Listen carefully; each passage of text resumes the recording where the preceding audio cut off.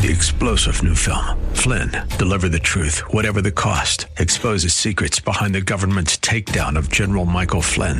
Flynn knew what the intel world had been up to. He ordered the first audit of the use of contractors. This set off alarm bells. He told the truth. He was the most dangerous person for Donald Trump to hire. They had to get rid of Flynn. Flynn, deliver the truth, whatever the cost. Available now. Watch it today. Go to salemnow.com. salemnow.com. Healthcare Now, paid for by Integrated Physician Network. This program is recorded to air at this time. Welcome to Healthcare Now with your hosts, Larry Jones and Dr. Mark Shayat. Want to become an educated healthcare consumer? Then join our discussion about all things healthcare and understand how to navigate our complex U.S. healthcare system. Now, let's join our hosts in the Healthcare Now studios.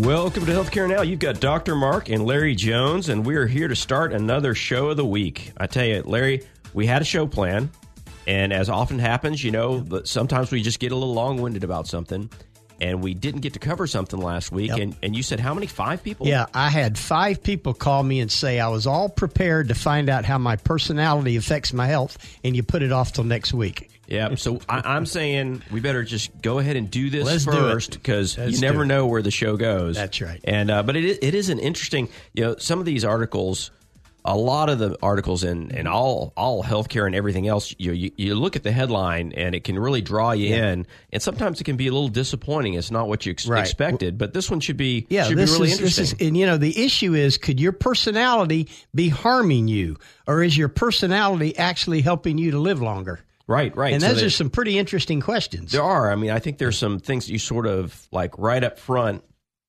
you kind of know certain things. But a lot of times it's not, if you look at the data, it doesn't really back up what you might expect people to be like. That's right. But let's get started, Larry. But, you know, we know a lot of different personality types. And it's interesting that the way that we behave and the habits that we have many times result in the personality type that has a direct connection to our health. Right. Which makes sense because it's a repeatable thing. You're behaving and making choices in a certain way. And how many people do we know that today the world is moving so fast, Dr. Mark, that people are so stressed out? Let's talk about that for a minute. Yeah, and that affects different people to different extents. That's right. I would say it affects everyone. Yep. And it's hard to imagine anyone today that can't say, you know, what's your stress level and say that it's actually higher right now than it was, 3 years ago. Right. Well, I mean, when you think about it, gas is out of sight. Food and stuff is out of sight. The interest rate, inflation is at 9%. Right. We have only twice in the history of the U.S. had where the inflation rate was greater than the GDP. Right. And that's now and during World War II. Yep. You know, that reminds me, do you ever hear a thing called the misery index? I have heard of the misery index. So the misery index is, it's an economic measurement, which you wouldn't expect it. You wouldn't expect it would have been so creatively, called out decades and decades ago. But the original one that just looked at the inflation rate and the unemployment rate. Right. And it was the unemployment rate type. I don't know what, I know it's down to, there's 4 different. There are U1, 2, 3, and 4. Okay. And so I think it looked at the U2, which meant that like in U4, it was people that they were so unemployed that they weren't even going to look for a job, right? Yep. So that misery index kind of goes along with that stats because it was initially described and predicted presidential election outcomes. So if the misery index was above one level, then the president in office stayed in office. And if it was, too high, then they were out, right? So it's just kind of an interesting thing. And they've really added a bunch of other factors to what would be the misery index. But that goes kind of along with this, like how people feel about the situation that they're in and the decisions that they make. And I think politically has created a psychological problem in America where people are just taking sides, and it's almost this cancel environment that we've been talking about in the media. Right. And I think at the end of the day, the United States is very diverse. It's very geographically large. Yes. And it is probably hard to find any issue, even like what type of soda you like better, that isn't 50-50. Exactly. You know, I mean, with a differentiation of maybe 5% in either direction, right? So, and when you have a society like that, it does feed the monster of stress. Dr. Mark, do you think knowledge and the impact of the internet and all this thing has added to stress and people's division in America?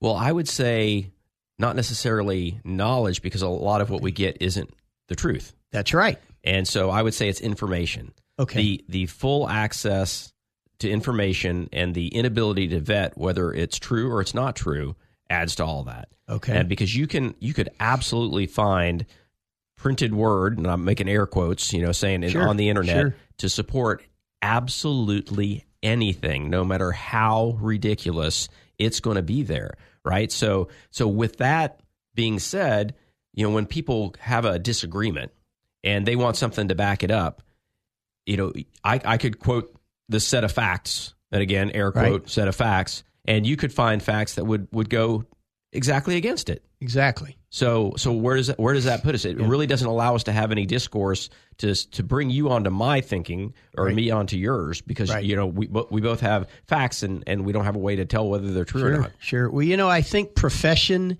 and your job skills certainly impact your personality, or maybe it's the other way around. Yeah, sure. Yeah. I think we have to decide whether or not personality is something that can be changed, or and in this article, it's really personality traits. It is. And so your personality traits can change in your lifetime and do change, and you can identify a trait that may be contributing to some negative factors, and you can curb that back. And if you curb that back, you might indeed not head down the track that of negativity or of poor health that you have. So that's kind of important to say as we get into this, because if we say, well, we're going to talk about like the type A personality. Let's talk about type A personality. Right. So, but as we go through this, and we're going to say that different types of personalities, this is how it affects your health. Right.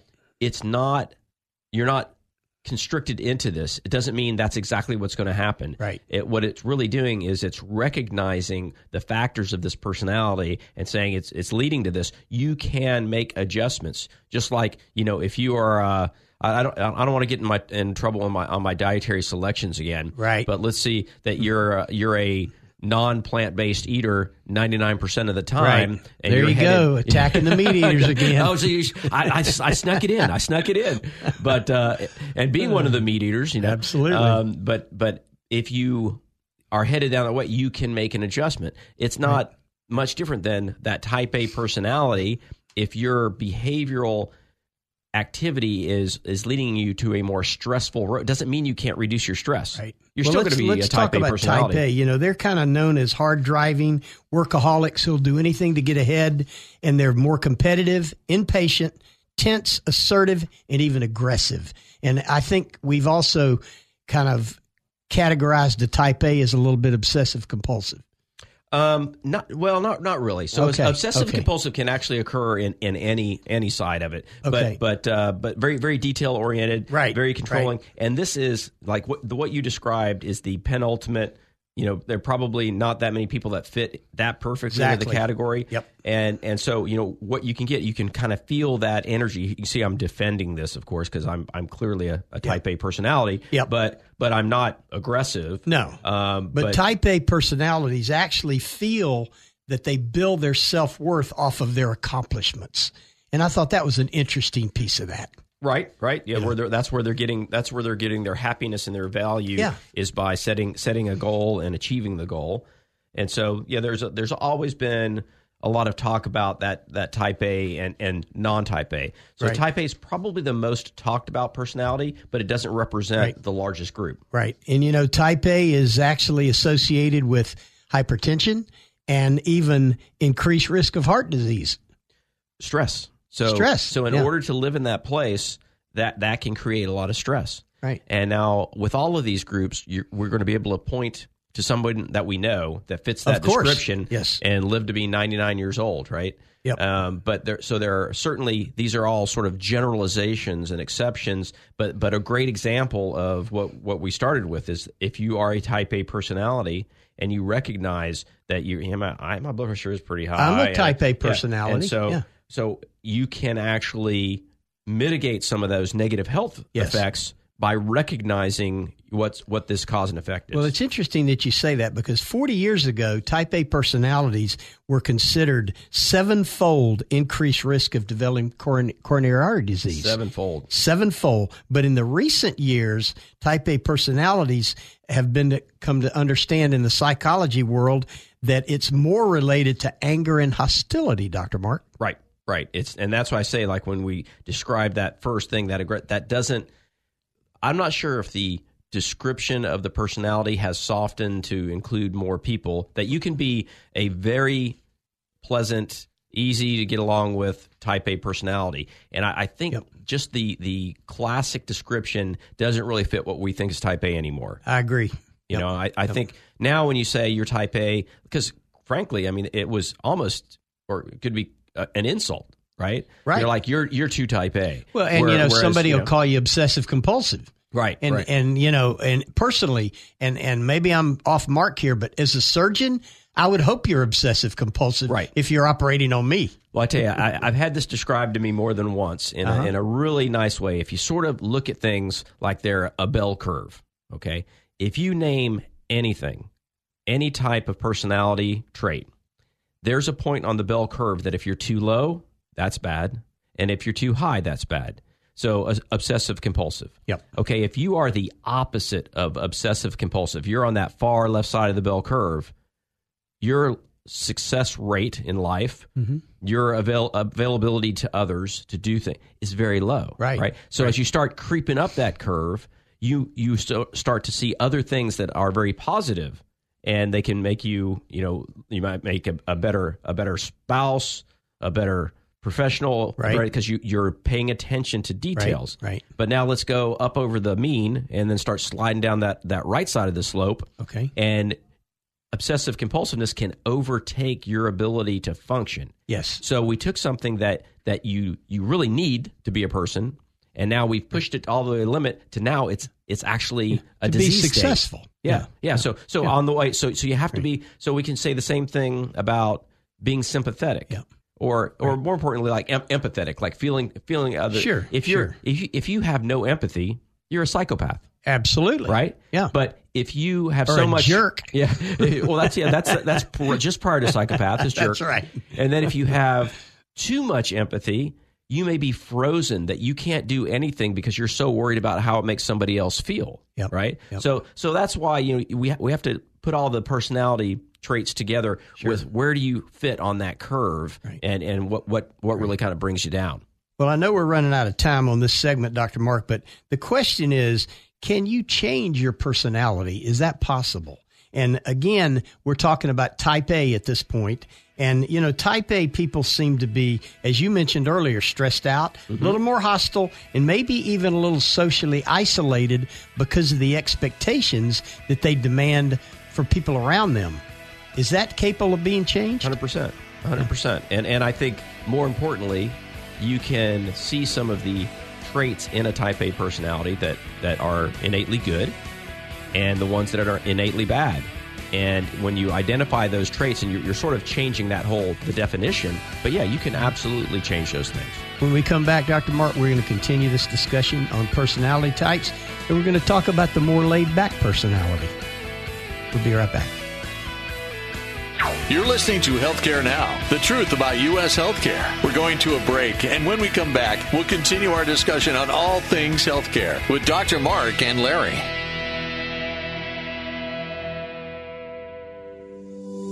The Integrated Independent Physicians Network, preserving and protecting the independent practice of medicine since 2015. Join the movement with us. IPNetworkFlorida.com. Navigate the healthcare process like never before. Due to popular demand, Healthcare Now is also airing on Thursday evenings at 7 p.m. Join me, Larry Jones, and Dr. Mark on Healthcare Now, Thursdays at 7 p.m. and Saturdays at 1. AM 950, FM 94.9, The Answer, and at theanswerorlando.com. Take The Answer with you wherever you go. TheAnswerOrlando.com. Tune in, iHeart, and Odyssey.com. News, opinion, passion on the go. AM 950, FM 94.9. The Answer. Welcome back to Healthcare Now, the truth about U.S. healthcare. And now let's head back into the Healthcare Now studios with Dr. Mark and Larry. You've got Dr. Mark and Larry Jones. And see, Larry, this is why I wanted to do this subject first, because I think it's going to take the entire show. It may. We haven't even finished Type A, and unfortunately, we don't have to go to Type Z. So we're That's okay right. there. We're That's okay right. there. There's only 3 or 4 types. Exactly. All right. So what's next? We're going to talk about we sort of identified some of the health risks of the classic Type A personality. Yeah. I think we agree that there are ways to manage that, to focus on which areas of that personality are really giving the thing. So how do you practice coping and stress management? That's really interesting. So you're looking at how are these behaviors affecting your ability to function around stress and how to de-stress yourself. Yeah. So that if you're Type A, and the messaging here is not putting everybody in one box, right? Because there are a lot of sweeping generalizations here. But if you tend to be more on that Type A side, you need to recognize these things. You need to sit down and go, what is my stress? What everybody's not like me, maybe. Yeah. How do I diminish? First, you identify, maybe even admit that there's stress. Because a lot of Type A people will say things like, well, I thrive on stress. Mm-hmm. I live for stress. I eat stress for breakfast, right? And I don't think that's true. Even if that's the attitude, that's not a very healthy attitude. That's right. That's not. And that's really what we're talking about today, right? That's exactly right. But someone once said, Dr. Mark, and I really like this comment: be a cheerleader and an encourager, not a critic. That we have enough of those in the world already. Yeah. That is a nice place to be. That is a nice place to be, but I would say that's across the board. That doesn't really, because the Type A doesn't necessarily Type A, but anybody.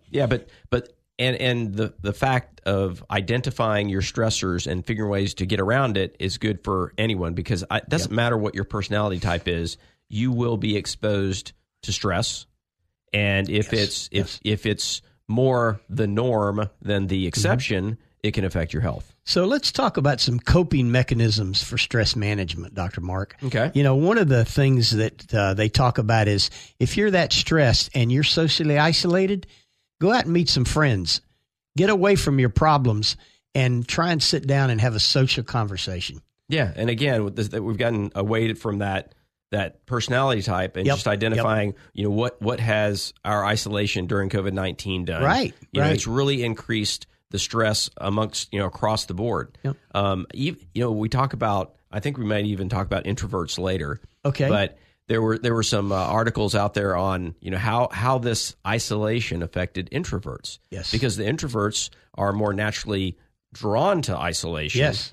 But they're already isolated. But this was forced isolation. Right. And that really complicates things, because if that's your go-to, but you also don't like to be pushed into a corner, then you had one good, one bad, right? So it sort of balances out. But I think when we talk about that isolation, evidently one of the biggest components of that isolation during COVID is it affected teenagers, Dr. Mark. Yes, because they were used to being out there and being social. And again, not all of them, but the majority of them. Well, it's a developmental stage in life where you're really learning how to become part of society. And there are a lot of folks they're concerned about, is this going to take a group, not a generation, but is it going to take a group and really affect how they go on to that next level? Right. And I would say if you took and divided, today we're talking about personalities. If we talked about just age groups and what were the important developmental milestones that happened at different age groups, and how does forced isolation affect them, we're about to see. Yes. Because there'll be lots of papers out on that, Larry. You mark my word. We're going to be, for the next decade, we're going to be talking about the last couple of years. We are. And you're right. And it's going to get old. The endemic, if you would. Yeah, right. Not the pandemic, the endemic. Right. It's going to continue. Yep. But, the other thing, Dr. Mark, when we talk about moving from type A to type B, which is a little more laid back, right? Technically, according to psychologists, type B personalities are a little less stressed and a little less competitive. What do you think about that? Well, again, I think that this is a dramatic overreaching of classifying. It's trying to put everybody in two groups. In a bucket. And there are not two groups. That's right. This is a complete spectrum of type A personality traits going towards whatever the opposite of type A is. And so it's almost as if you're not a type A and you've dropped some of those negative pieces of being, stressed and being aggressive, then you're a type B.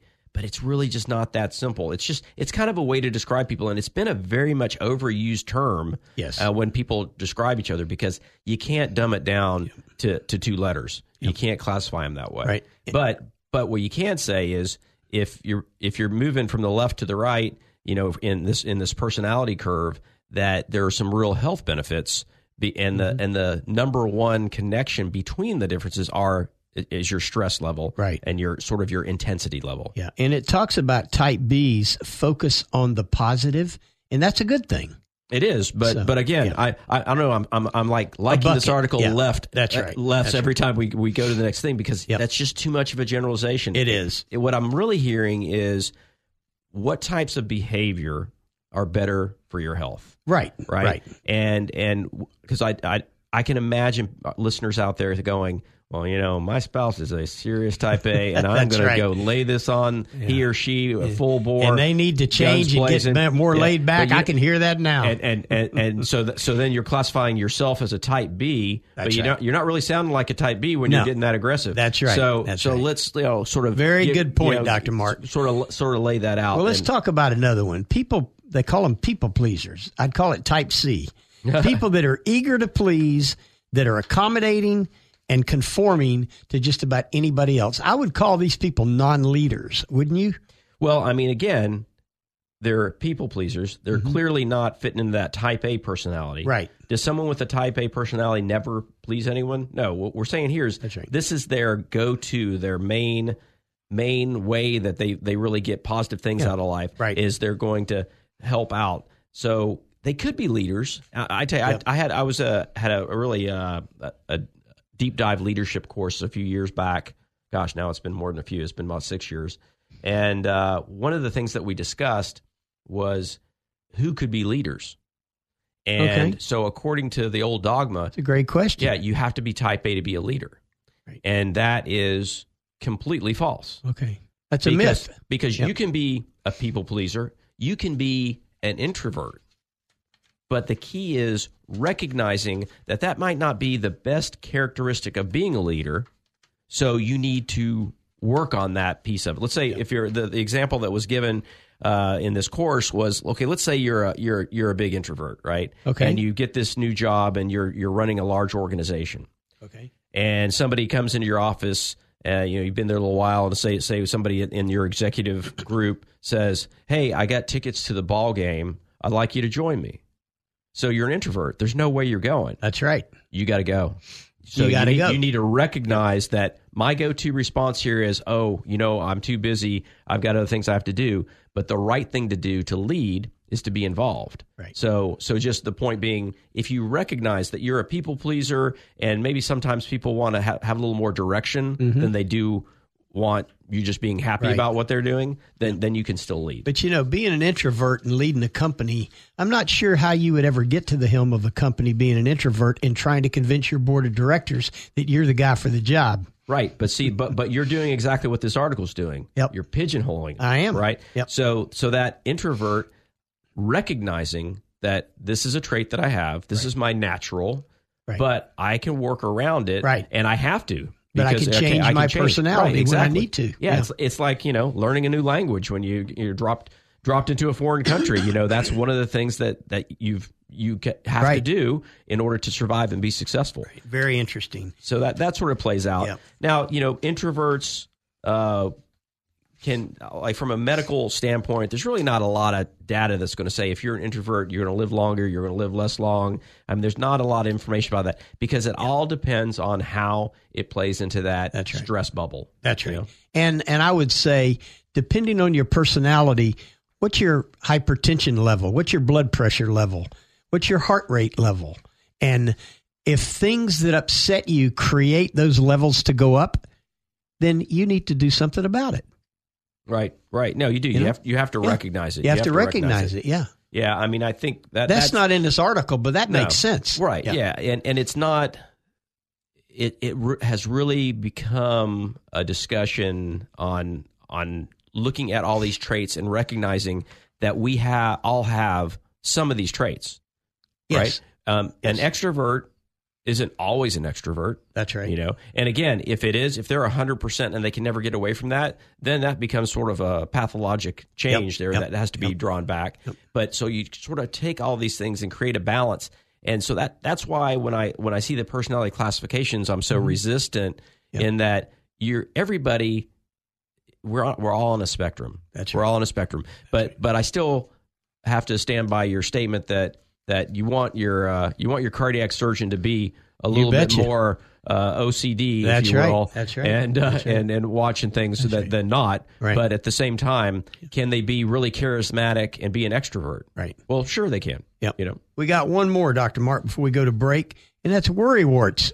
Yeah, worrywarts. Yeah. Or neurotics, if you'd call it. Oh, you see, you were like sucked into this article, man. Is that crazy? Yeah. That's again, I think that is the balance of type A stress seems to be like an active. You're putting yourself out there in front of these situations. You're setting your job goals really high. You're really drawn in that stress. Right. Whereas a worrywart, what a terrible I'm not term sure that's a legal term or a medical term. It's just awful. is really looking at whether or not the sky is falling. Okay, exactly. Everything that happens is something to worry about. Yeah, the glass is half empty. Yeah. So I don't think it would surprise anyone to say that that's not good for your health either. Right. Yep. That you have to find some type of place where you can get out in the clear and know things are going to be okay. Yep. And I would say that, again, tying this back to what the world has been through in the last couple of years, people are at a sense of higher baseline stress. Yep. And if their go-to is to worry about the details, it's going to create more stress. It's going to make them more introverted. And our message would be, this is where the increase in access to mental health evaluations has been so important during the pandemic, is that we can really get people to get out there, look for answers, and improve their health long term. Don't stress out about being stressed, because that's that keeps going. Understand that this is a lifelong issue, and it's a long game here, Larry. I mean, it's not all about I can't ever get worked up about anything. When my favorite football team loses a big game, I can get excited about it for a bit, of course. But you got to be able to come back let to it center, go. right? That's right. So I think we talk about it when we talk about politics, when we talk about health, we talk about balance, and this goes right back to it. Is we're talking about balance. Dr. Mark, when we come back, we're going to continue talking about personality traits, and we're going to just hit on a couple more. Part D personality, type B person. D is in dog. No such thing. We'll be right back. Okay. You're listening to Healthcare Now, the truth about U.S. healthcare. We're going to a break, and when we come back, we'll continue our discussion on all things healthcare with Dr. Mark and Larry.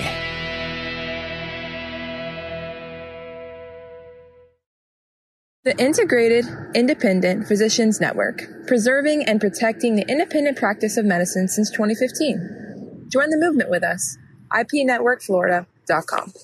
Navigate the healthcare process like never before. Due to popular demand, Healthcare Now is also airing on Thursday evenings at 7 p.m. Join me, Larry Jones, and Dr. Mark on Healthcare Now, Thursdays at 7 p.m. and Saturdays at 1. AM 950, FM 94.9, The Answer, and at theanswerorlando.com. Take The Answer with you wherever you go. TheAnswerOrlando.com. Tune in, iHeart, and Odyssey.com. News, opinion, passion on the go. AM 950, FM 94.9. The Answer. Welcome back to Healthcare Now, the truth about U.S. healthcare. And now let's head back into the Healthcare Now studios with Dr. Mark and Larry.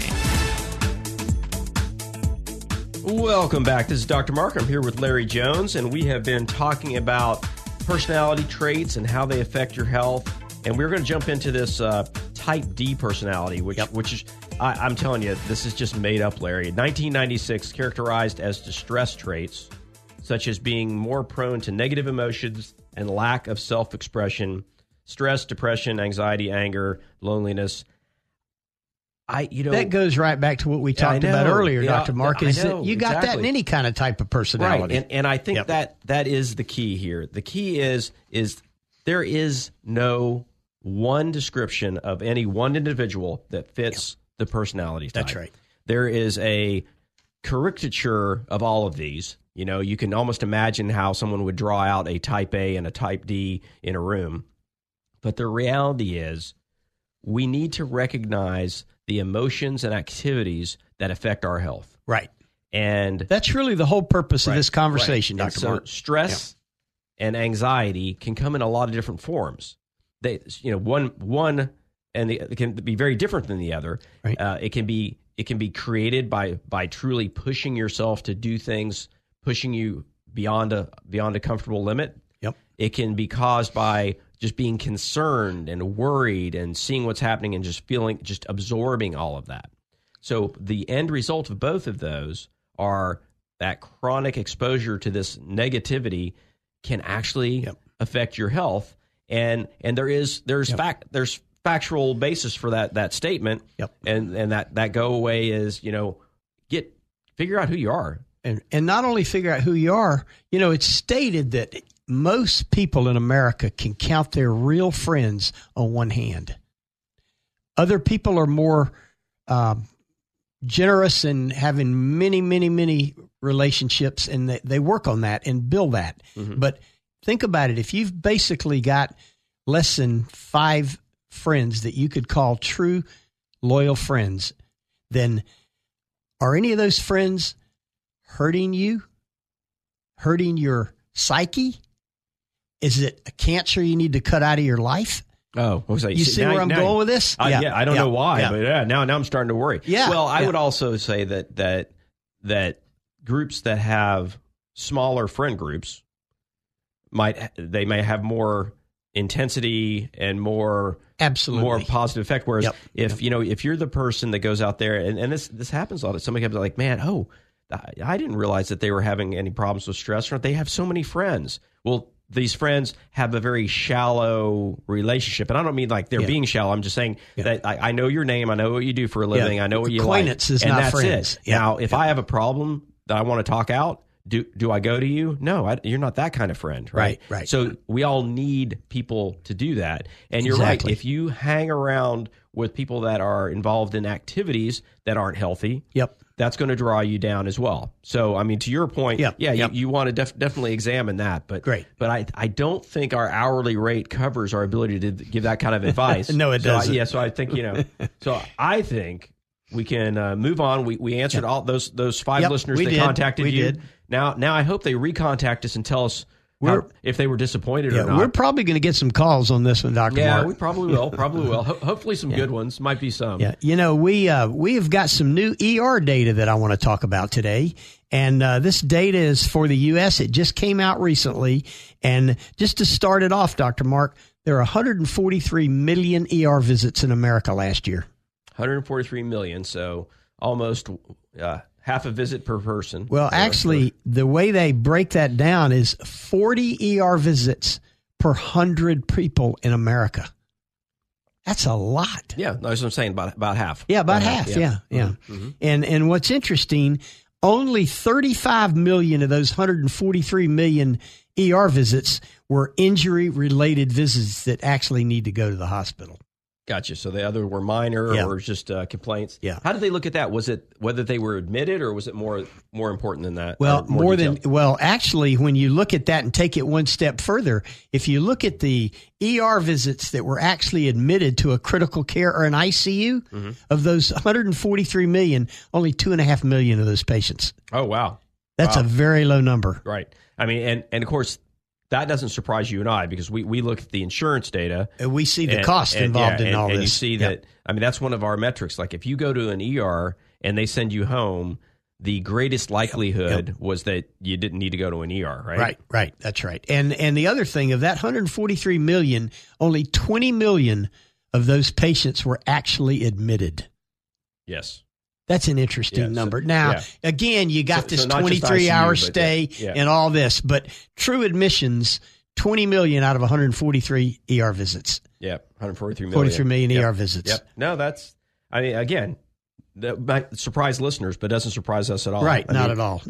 And that represents a huge piece of the expenditure in our healthcare system that we can... So when that doesn't happen, okay, we talk about this a lot. We talk about what it costs and who it costs.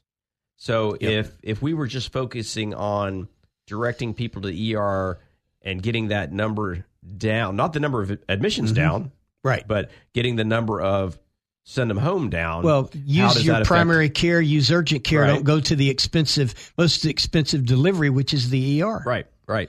And I'll tell you one more thing that caught my eye. 43% of that 143 million patients actually was seen by a physician for less than 15 minutes in the ER. For more than 15 minutes. Yeah. So Fewer than 15 minutes. Yeah. Interesting. Yeah. What does that say? I mean, that's a high dollar fee for, not for 15 minutes. 15 minutes. Yeah. I wish I could make $3,500 in 15 minutes. Interesting. All right, fair enough. But Congress has continually looked at the overuse and inappropriate use of ERs for non-emergent care, but yet the industry, the healthcare industry, continues to see large numbers of people using the ER for primary care. So when we break down, like we look in our community, we have a lot of options. Right, we have a lot of ERs. We do, but we also have a lot of urgent care. A lot of urgent care, a lot of freestanding ERs. A lot of primary care docs that stay open late, stay open on the weekends. Yep. So, how does this pan out in small town America? Are they more? They've got a community hospital, and that may be it. Yeah, that may be it. That may be it. That would be a really good question when we talk to some of the national folks of the insurance companies, because are we looking at data? Maybe that's why it baffles us so much. But the data that we look at IPN is local data. That's right. And we did see an increase in visits to the emergency room this past year. And we've also impacted that by proactively working with our patients outside the hospital to prevent ER presentations. Yep. And that's we've made a big impact on that. And that's really the difference. You've got to have a level of administration that kind of redirects patients and families and lets them know where they need to go. What's the safe answer? Because if anybody calls up and says, I'm having this kind of problem, the go-to for decades and decades has been, well, you need to go to the ER. That's right. So that has gotten to this new level, but now there are absolutely options, but the families and patients have to feel safe when they're making that call. If they choose not to go to the ER. Right. That's right. Well, not to go to the ER, but go to urgent care. Yeah. I mean, or wait till you can see your primary care if it's a Saturday night. Right. I mean, it's always amazed me when I have patients that come in and I look through their records and they're in for a completely elective visit, right? Right. And they literally called the ambulance to go to the ER. Wow. To be sent home to come see a doctor in 2 weeks. Jeez. And I mean, that's really... But that's our culture. It is. I mean, is it a liability-based culture? I mean, I don't know where we can get it. Defense medicine-based situation? Well, the patient's making the choice. Right. It has nothing to do with it doesn't have to do with the delivery system.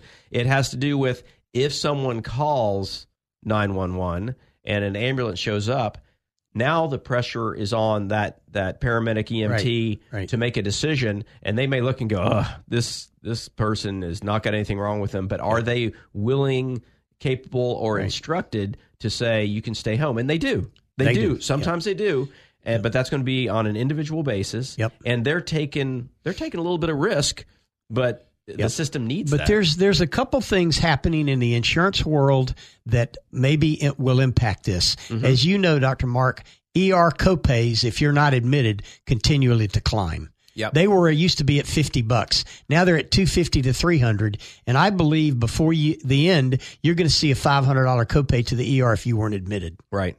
No, I think there'll be a penalty phase. Yeah, I think so. And then 80% of ER visits, if they're unnecessary, the difference in the cost, $3,500 for an average ER visits versus $150 for urgent care or primary care, the difference of 116 million people represents over $400 billion in cost savings if people can begin to understand, I don't need to go out of the ER every time I get a bad cold. That makes perfect sense. And I think the problem with the copay is there's two very large groups that don't have copays. That's right.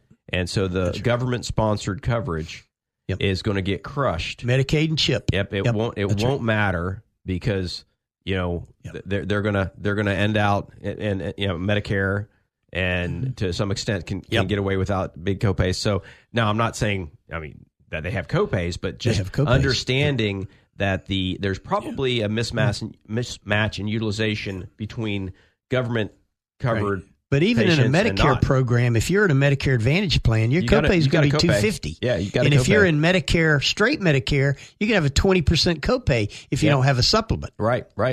Yeah. But no one knows that. That's right. So then, it's fun because we kind of get back to all the topics that we've talked about for the last 91 shows. This is show number 91. I believe it is. Yeah. So all the past 90 shows, we've talked about things like the huge debt, the $4.6 trillion. Yep. So now when you start talking about saving a couple $100 billion, $400 billion. Yeah. So just in one element of healthcare. Yeah, that actually takes a notch out of that ridiculously high number that's getting higher. But add to that, okay, now we look at people who come in, let's say they've got straight Medicare, and they got a 20% copay, and they're going to pay 20% of an average bill of $3,500, and they're not going to be able to pay it. Now that contributes to the medical debt that's out there, and we've done multiple shows where we talk about medical debt. Yep, we have. So that's why it's so hard, Larry. It's all connected. We've got all these pieces of the puzzle to work with, and until we figure out the secret weapon here, we're going to see that number of healthcare expenditure go up every year. Well, we're going to continue talking about this, Dr. Mark. We're going to talk about a couple other things to close this ER topic up. And then we're going to talk about the big ways that employers are changing their healthcare benefits in 2023. We'll be right back.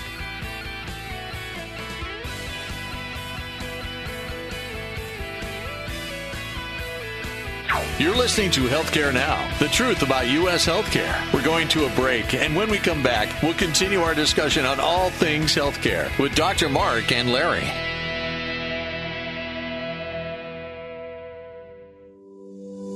The Integrated Independent Physicians Network, preserving and protecting the independent practice of medicine since 2015. Join the movement with us.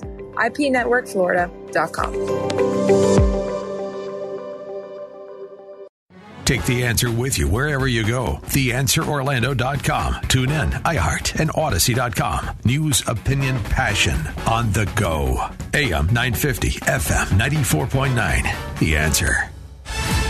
Welcome back to Healthcare Now, the truth about U.S. healthcare. And now let's head back into the Healthcare Now studios with Dr. Mark and Larry.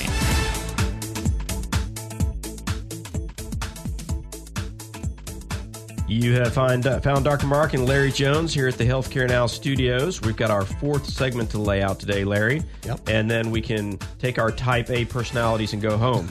No. Well, let's talk just a minute. You know, we were talking about that $400 billion savings in ER. There's another big savings. You talk about chunks of healthcare savings.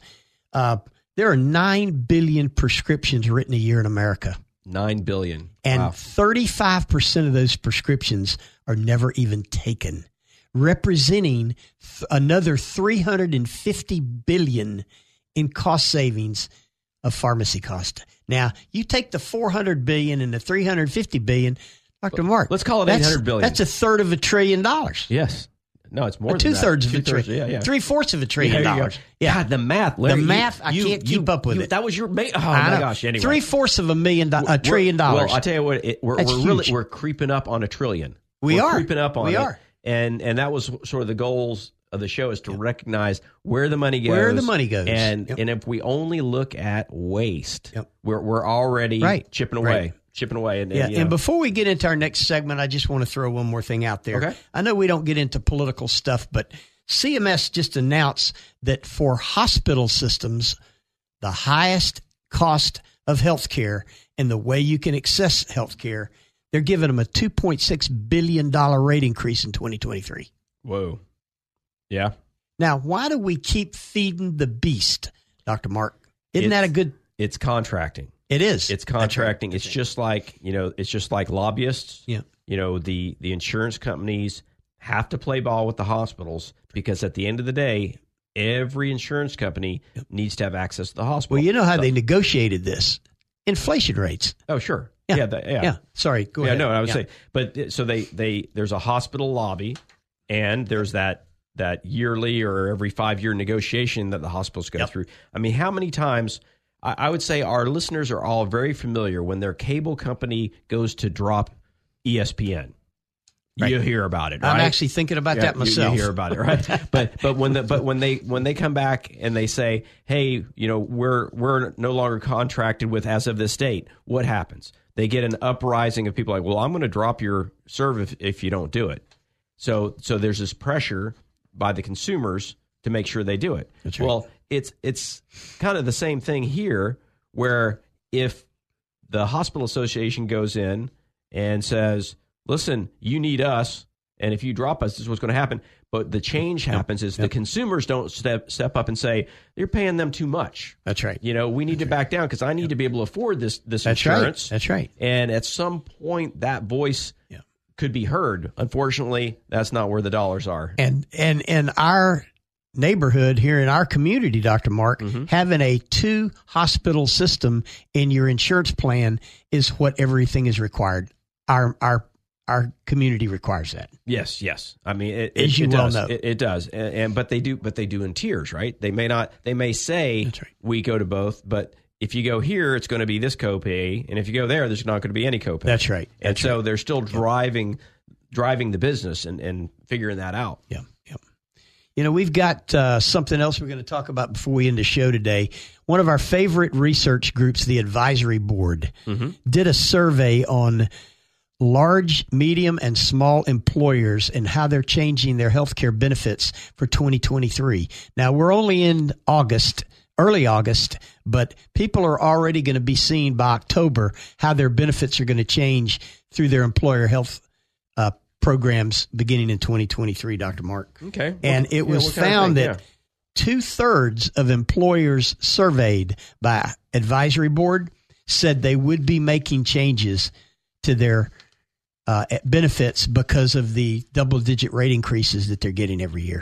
All right. So this is looking at both employers that have some of the self-funded and commercial funded. Both. Okay. Okay. Yeah, good. Both. Good. Yeah. Now the self-funded obviously has much more flexibility in how they can design their benefits, but the bottom line is it's about improving affordability.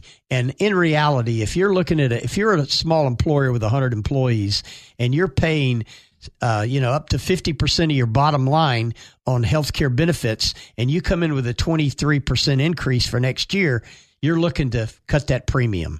And the only way you're doing it is cutting benefits and increasing copays to your employees and families. It's the only way you can do it. That's right. Right. Or narrow networks, maybe. Well, if the insurance company looks at that and says, okay, we can literally save money doing that, and then that comes back and bites them in the rear if it doesn't work. Yep. And then you're in the same bucket the next year. Yeah. And then when you think about labor, as you know, there's been a labor shortage. Now more companies are looking at actually offering benefits for their hourly and their lower income workers. Wow. I mean, I wonder if they're going to change their hourly rate, because right now, if you're a per diem employee, you're going to get paid more. That's because right. You cost them less. That's right. I've always wondered, though, when you look at that, is that dollar amount difference equivalent to what it really cost you? Yeah, it would really cost you. Probably not. Yeah, and so that's a piece. Or if these per diem employees are actually like travelers that work through a third party, then they're paying the third party way more money than they would be paying a full-time employee. Yep. And the next one is addressing health disparities in groups that are considered underrepresented not healthcare workers, but any workers in America. And again, we're not going to get into the political side of that, but we all know that health inequity and health disparity in America is on the tongues of just about every politician in America today, and even every healthcare worker. Yeah, no, I think that's absolutely true. I mean, we're talking about all the social determinants of health. We're talking about different groups, different makeup groups racially. I mean, it's definitely something that is going to be in the conversation. And I would say, learning about how a company deals with this kind of tells you where you want to work. Is it Glassdoor? Is that the name of that evaluation tool for corporations? I believe it is. Yeah. So if you look on Glassdoor, these are one of the things that they have to address.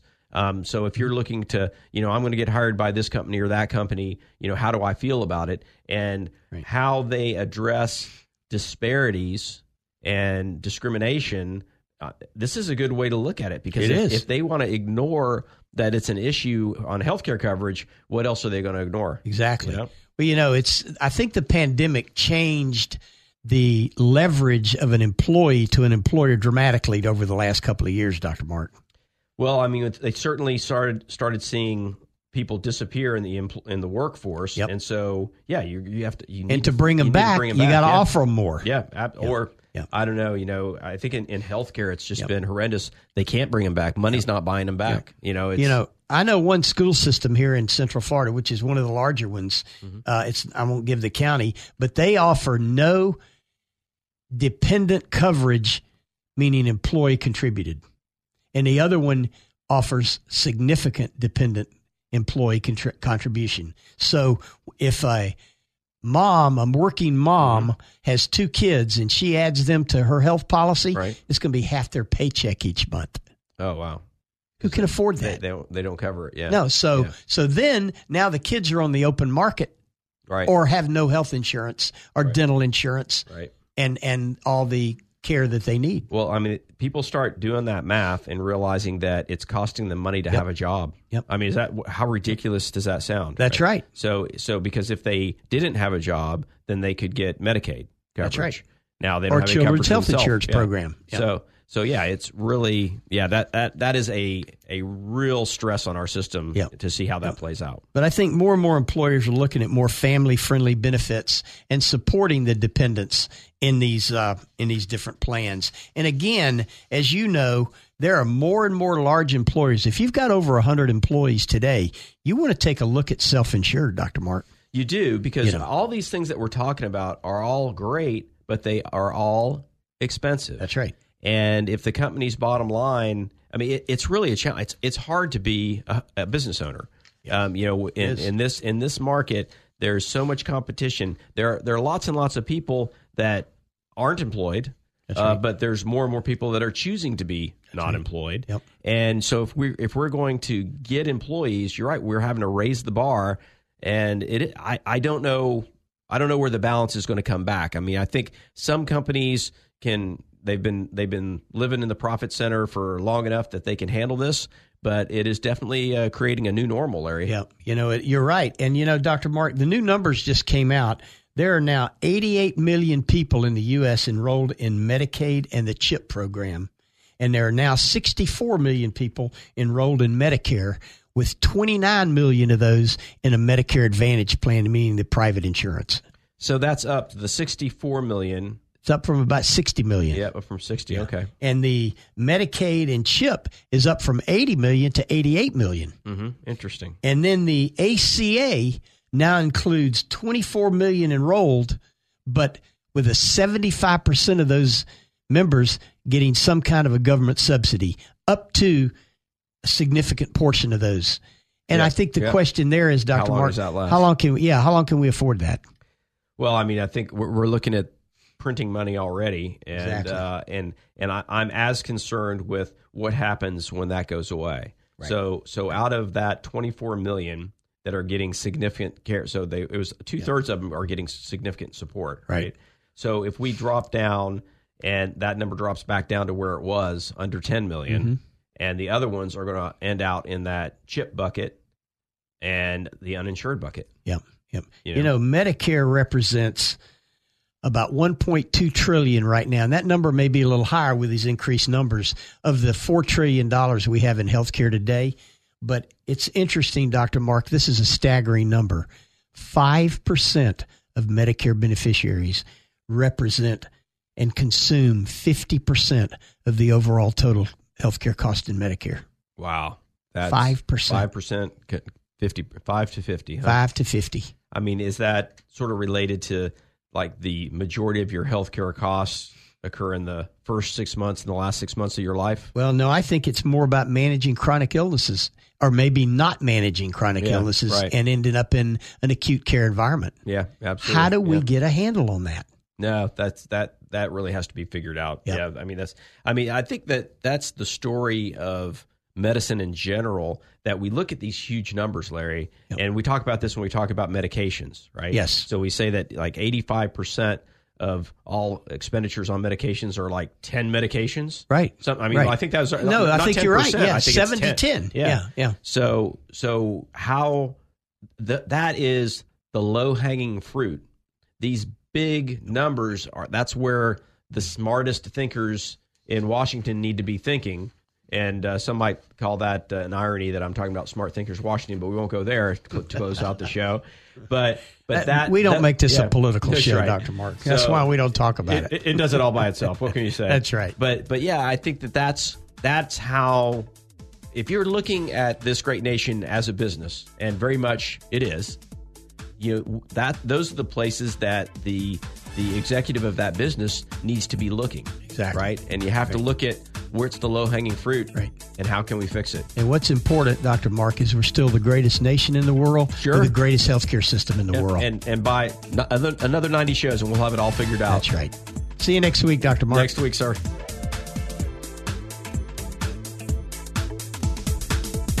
Thank you for joining us today on Healthcare Now. To find the answers you are looking for or have a question, you can reach Larry and Dr. Mark by emailing your questions and comments to follow us at healthcarenow.us. And we'll continue our discussion same time next week on navigating our complex healthcare system on Healthcare Now.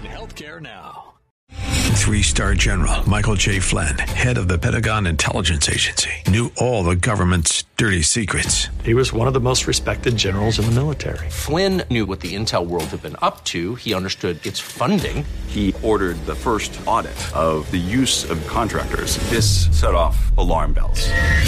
The explosive new documentary, Flynn, Deliver the Truth, Whatever the Cost, uncovers the facts behind this scandal. Flynn told the truth. He was the most dangerous person for Donald Trump to hire. I find out the worst enemy that I'm going to face in my life is right here in America. They took my assessment and they wanted me to change it. And I was like, I'm not changing it. They had to get rid of Flynn. With in-depth interviews, archival footage, and never-before-seen personal records of the man behind the headlines. I just felt like I was drowning. Flynn, Deliver the Truth, Whatever the Cost. Available now. Watch it today. Go to salemnow.com. salemnow.com.